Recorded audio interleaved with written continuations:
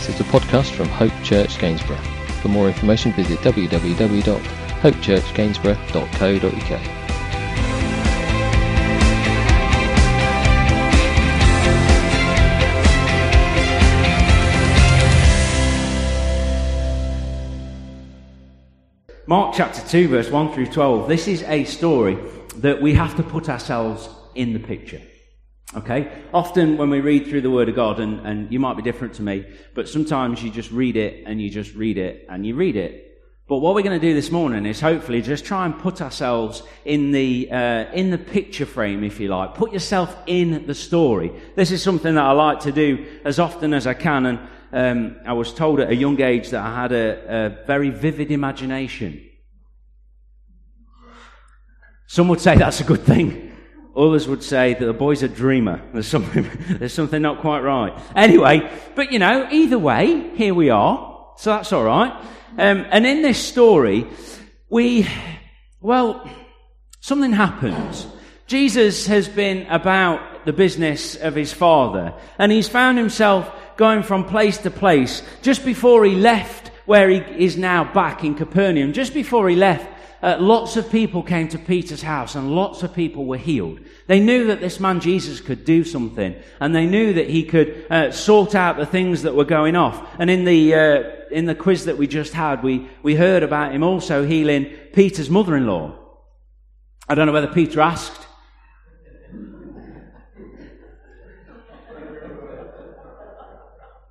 I know I certainly would. Just testing, that's working, that's recording, brilliant. Okay, but Peter's mother-in-law was healed in this moment as well. And now Jesus went off from there and he came back then to Capernaum.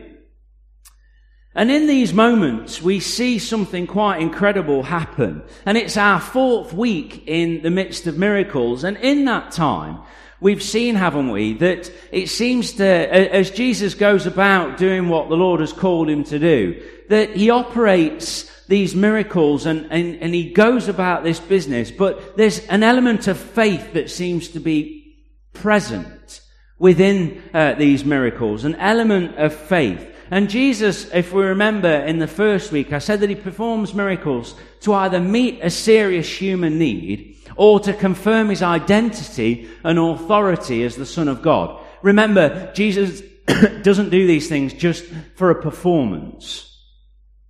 And they're not by accident or haphazard, but rather they're to confirm and for us to see and also to meet a serious human need. And today, in these moments, talking about that faith, that in this miracle, there's sort of 2 sides to what happens here. It's a 2-sided miracle in essence, that Jesus goes one step, but then because of a lack of faith on the part of some, he goes a second step. Jesus, as we've heard, is back in Capernaum, and probably, as we've said, is at Peter's house. And now, these people that have heard that Jesus is back, they've seen, they've heard, and now they know he's back. What are they going to do? They're going to gather round. As many as they can. Look, that guy Jesus is back. He's back again. Let's go and have a look. Let's go and see. Let's go and have a look at what's going to happen. Think of the things that we've already seen. Who knows what's going to happen? And there were some there that were there to go and to listen. And there were some there that were just going for the entertainment. And there were also some there that were going to try and pick holes. Because this guy's gathering some momentum. And I'm not so sure everybody was pleased. So as he arrives back, the crowds are immense. And naturally, as Jesus is in a house, the people are in the house. Peter must have thought, what's going off here? And also people are crowding around the house. And you couldn't get. The story's quite clear. That you just couldn't get near. There was no room left, look, in verse 2. Not even outside the door. and he preached the word to them. Jesus, although there are all these people, and although there's all this crowd, and although there's all this noise, it doesn't stop Jesus doing what the Lord has called him to do. And there he is in the middle of the room, preaching and teaching. And all of a sudden, debris starts falling from the roof. Not Debbie. She wasn't there. But debris starts falling from the roof. And what's going off? Now, Peter, panic stations. Put yourself in the story. Put yourself there in that moment. Listen, there's no more room, guys. Listen, that's it. You're knocking the pictures off the wall. My mother-in-law's only just got better. Praise God. So, listen, just hang on a minute. You know, that's enough. Enough's enough. What on earth is going on? Somebody's poking a hole in my roof. You see, what's happened is these 4 guys know that they need to get their friend who is paralyzed. They have got to get him in front of Jesus. They're great friends, aren't they? They have got to get their friend in front of Jesus. And they get there, and you can imagine it's like, oh no. Now what? Well, I don't know. Think of something quick. Well, let's go up on the roof. Nobody's on the roof. Yeah, neither's Jesus, mate. So there they go. They go, right, come on, let's get up on the roof. He's going to be in this area here, surely in the middle. So I've got an idea. Let's dig through and let's lower our friend down. Are you mad? And I think when you think about this story, those friends, those 4 guys, they could have been put off very easily, couldn't they? I mean, let's have a list of things that could put them off. First of all, there were a lot of people. That can put people off, can't it? Do you know there were too many people? I thought about it, but then I thought a bit more, and the answer was definitely not. They could have been put off by the pushing and the shoving. They could have been put off by the weight of their friend. You don't expect me to carry him, do you? There? No. They could have been put off by the fact that they had to go up onto the roof because the entrance was blocked. You know, that's enough to put anybody off. I can't even get in. Look, I've got all on carrying you. And now, they can't even get in. There's too many people. Look how many people there are. We can't possibly do anything. Come on, guys, let's turn round. They could have been put off by the fact that when they did get him up on the roof, that they had to formulate a plan to get him down inside. And they could have thought, you know, we've got you as far as we can, bud. We've tried. What can we do? Enough's enough. But no, they weren't put off by any of that. And they decide to dig through the roof, to make a hole, and to lower the man down on ropes to get him in front of Jesus. They had so much to overcome, but thankfully it wasn't too much. And that's what we have to weigh up. They had so much to overcome, but thankfully it wasn't too much. You see, because they knew that getting this man in front of Jesus was the best place for him. Matthew 11 verse 28 says, "Come to me all who are weary and burdened, and I will give you rest." So often we're put off because there's too much going on. It's too busy. It's too hectic. There are too many people. There's too much noise. How can I possibly get there? And you see, we can do two things with this verse. Come to me all who are weary, and I will give you rest. We can do two things. One is we go, look, it ain't going to happen today. And the other option is, it doesn't matter what is put in front of me, I am going to get there. It does not matter what is put in front of me, I am going to get there. Why am I going to get there? Because the Bible tells me that if I come to the Lord knowing that I'm weary and burdened, He will give me rest. If you're an underliner, underline it. Matthew 11 verse 28. And I will give you rest. Not maybe, not possibly. He will. And if the Lord wills it, can anything go against it? The Word of God tells me no. So therefore, we have to take the Word, take it for its truth, but we have to do something about it. We have to act, don't we? We have to step. And the question is this morning, does that sound like something that we want? Is that a promise enough for us to seek and to search? Is that enough for you this morning? That all the hustle and the bustle of being a human being and all that entails, and I'm constantly running and I'm constantly doing and I'm constantly, this is all I seem to do, and all I seem to achieve is just get to this same point where I realize that I am empty and I need something. And that something, the Bible tells me, is Jesus. And he says, come to me, all who are weary and burdened, and I will give you rest. But is it enough for us? Do we believe it enough to overcome the crowd and the stairs and the roof that needs a hole in it? Whatever it takes. We know that Jesus can do what needs to be done. But the truth is, this morning for all of us, is do we believe that he is enough? Do we believe it enough to know that he can? Do we believe it enough, or do we just listen and read over it and go, brilliant? Or do we act on it and make the effort to do what needs to be done? So after the men have grafted to get their friend in front of Jesus, grafted is I'm going to say it's a Derbyshire word, for hard work and effort. Graft, isn't it?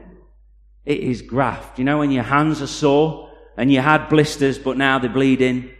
That sort of graft, I've done what needs to be done, and here I am. Here our friend is, right in front of Jesus. They have lowered him through the roof. Can you imagine the excitement on their faces? Imagine the fact that they've actually achieved it. They're like, yes! How high was that? And they get their friend in front of Jesus and they wait in anticipation for the words.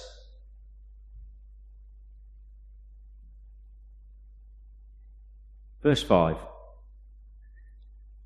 When Jesus saw their faith, he said to the paralyzed man, "Son, your sins are forgiven."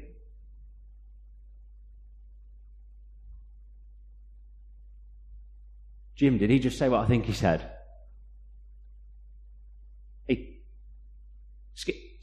Excuse me? Jesus! It's his legs we're bothered about. It's his legs. He's on a mat. We've lowered him down. If he could walk and come to you, then you could have done that. But here he is, paralyzed. Don't tell him his sins are forgiven, man. We've come here for a miracle. Now, my imagination puts them going, what? And they run down the stairs like, hang on a minute, we need to put a stop to that nonsense. We need to get our friend healed. So come on, let's get down these stairs, push the crowd out of the way, I don't care what it takes, we're getting in front of Jesus and we've got to sort this nonsense out. My question to us this morning, did Jesus make a mistake? Did he make a mistake?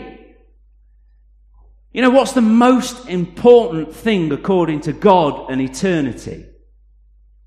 According to now and forever. What's the most important thing? Sin and forgiveness. They're the most important things, not the physical me. The Bible tells me, as we saw on Wednesday, that this is wasting away. I know you might not think it when you look at it, but all right, you've thought it. But it is wasting away. The physical sense, it is what it is. What is God interested in? He's interested in your heart. What is Jesus interested in this morning? He is interested in your heart. He does not make mistakes. Yes, he saw the man's physical need, but his heart was paramount. And he says, your faith has made you well. Son, your sins are forgiven. Because they knew, faith said to them that let's get him in front of Jesus, and once we've got him in front of Jesus, he will do the rest. And I imagine they were definitely shocked. They were definitely shocked because they probably didn't see the curveball coming. But God is interested in forgiveness and eternity. And let's just have a look at verse 6 and 7, because there's a news flash that happens. Have you ever been watching TV when a news flash happens? Here we get a news flash, verse 6 and 7. Now some teachers of the law were sitting there thinking to themselves, why does this fellow talk like that? He's blaspheming. Who can forgive sins but God alone? They were thinking to themselves. Alistair made reference earlier about don't think too loud because they might be able to hear you. They clearly thought too loud. Because it says in verse 8, Jesus immediately knew in his spirit that this was what they were thinking in their hearts. Ouch. Ouch. And he said to them, why are you thinking these things? Which is easier, to say to the paralytic son, your sins are forgiven, or to say, get up, take your mat and walk? But that you may know the Son of Man has authority to forgive, on earth to forgive sins. He said to the paralyzed man, I tell you, get up, take your mat and go home. Just as the friends get to the door. Get out the way. He's going to leave Derek on the bed. Just guessing that's his name. They're pushing people out the way. And as they get to the door, the friend walks past them with his mat in his hand. What did we miss? What did we miss? You know, Jesus refers to himself 81 times in the gospel as the Son of Man. And these people here, these teachers of the law, needed the newsflash that God, that Jesus, newsflash here, you ready? Jesus is God in flesh. Because they were right, weren't they? That only God can forgive sins, verse 7. Then we must be stood in the presence of God in flesh. The Bible tells us about the Trinity, God the Father, God the Son, and God the Holy Spirit. And what we realize now in this moment, there is no arguing it. There is no getting round it. There's no trying to find an escape route. But the truth here is that God in flesh is Jesus Christ. And Jesus Christ, the Son of Man, the second Adam, he's come to forgive and to save and to set free. He's not that interested in the physical sense, but by his goodness he heals, and we have seen him heal people. He is interested in the heart.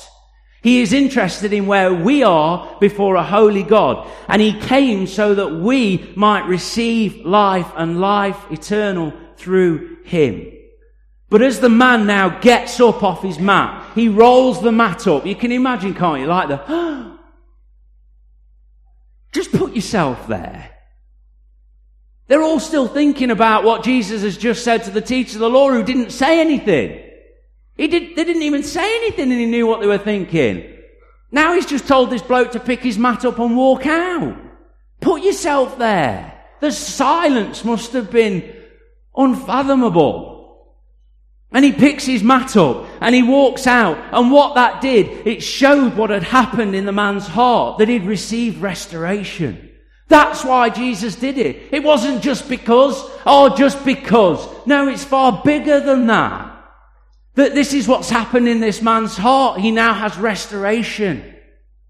It's so paramount that we get to see that this morning, that the Son of Man has authority on earth to forgive sins. So he said to him, get up, take your mat and go home. I bet he didn't hang about, you know. He'd have been desperate to find his friends, wouldn't he? Probably bumped into them. Whoa, how are you up? And he did heal me. But by the grace of God, he did something that was far bigger and better in the first instance. Imagine the joy and excitement that were on his friends' faces, that was on his face. That everything that he could ever possibly have wanted, that Jesus had done in that moment. But the one thing that stands out to me as we read through that story is, do we know that we need a doctor? Do we know that we need a doctor? It's that time of year when people feel poorly, isn't it? A lack of sympathy, I've noticed. But some of you have probably already been to the doctor. It's like, I can't shift this chesty cough. And we go to the doctor when we know that we're ill. And the teachers of the law were sat there and they weren't poorly. They were fine. I'm okay.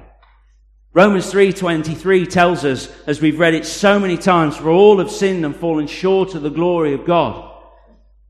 The teachers of the law could not see their sickness, so why would they need a doctor? But the man paralyzed on the mat, well, everybody could see, couldn't they? Everybody could see. You know, this morning, the gospel is absolutely good news. That Jesus Christ has come down to earth, God in flesh, and he dealt with our sin and our shame on that cross.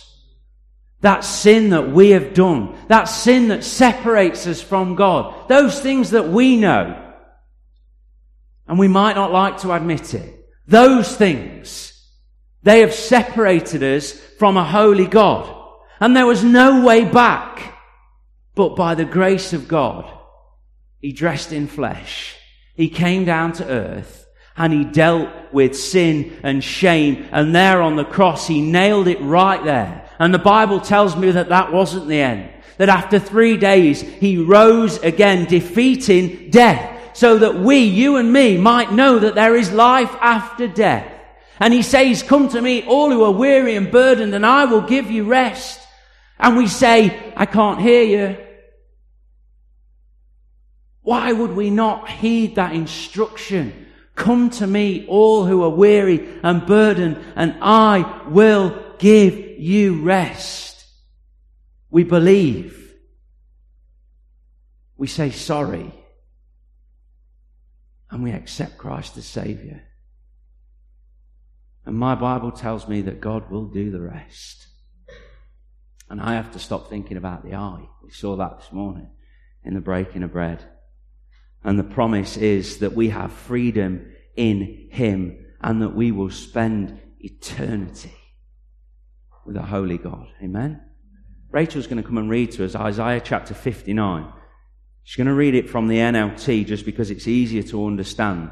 But I'd encourage you to go home and read Isaiah 59. It is magnificent. And it tells us exactly what God has done, even before Jesus came to earth.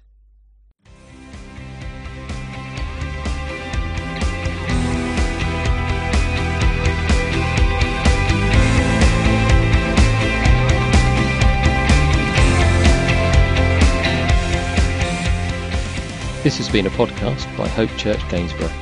For more information, visit www.hopechurchgainsborough.co.uk.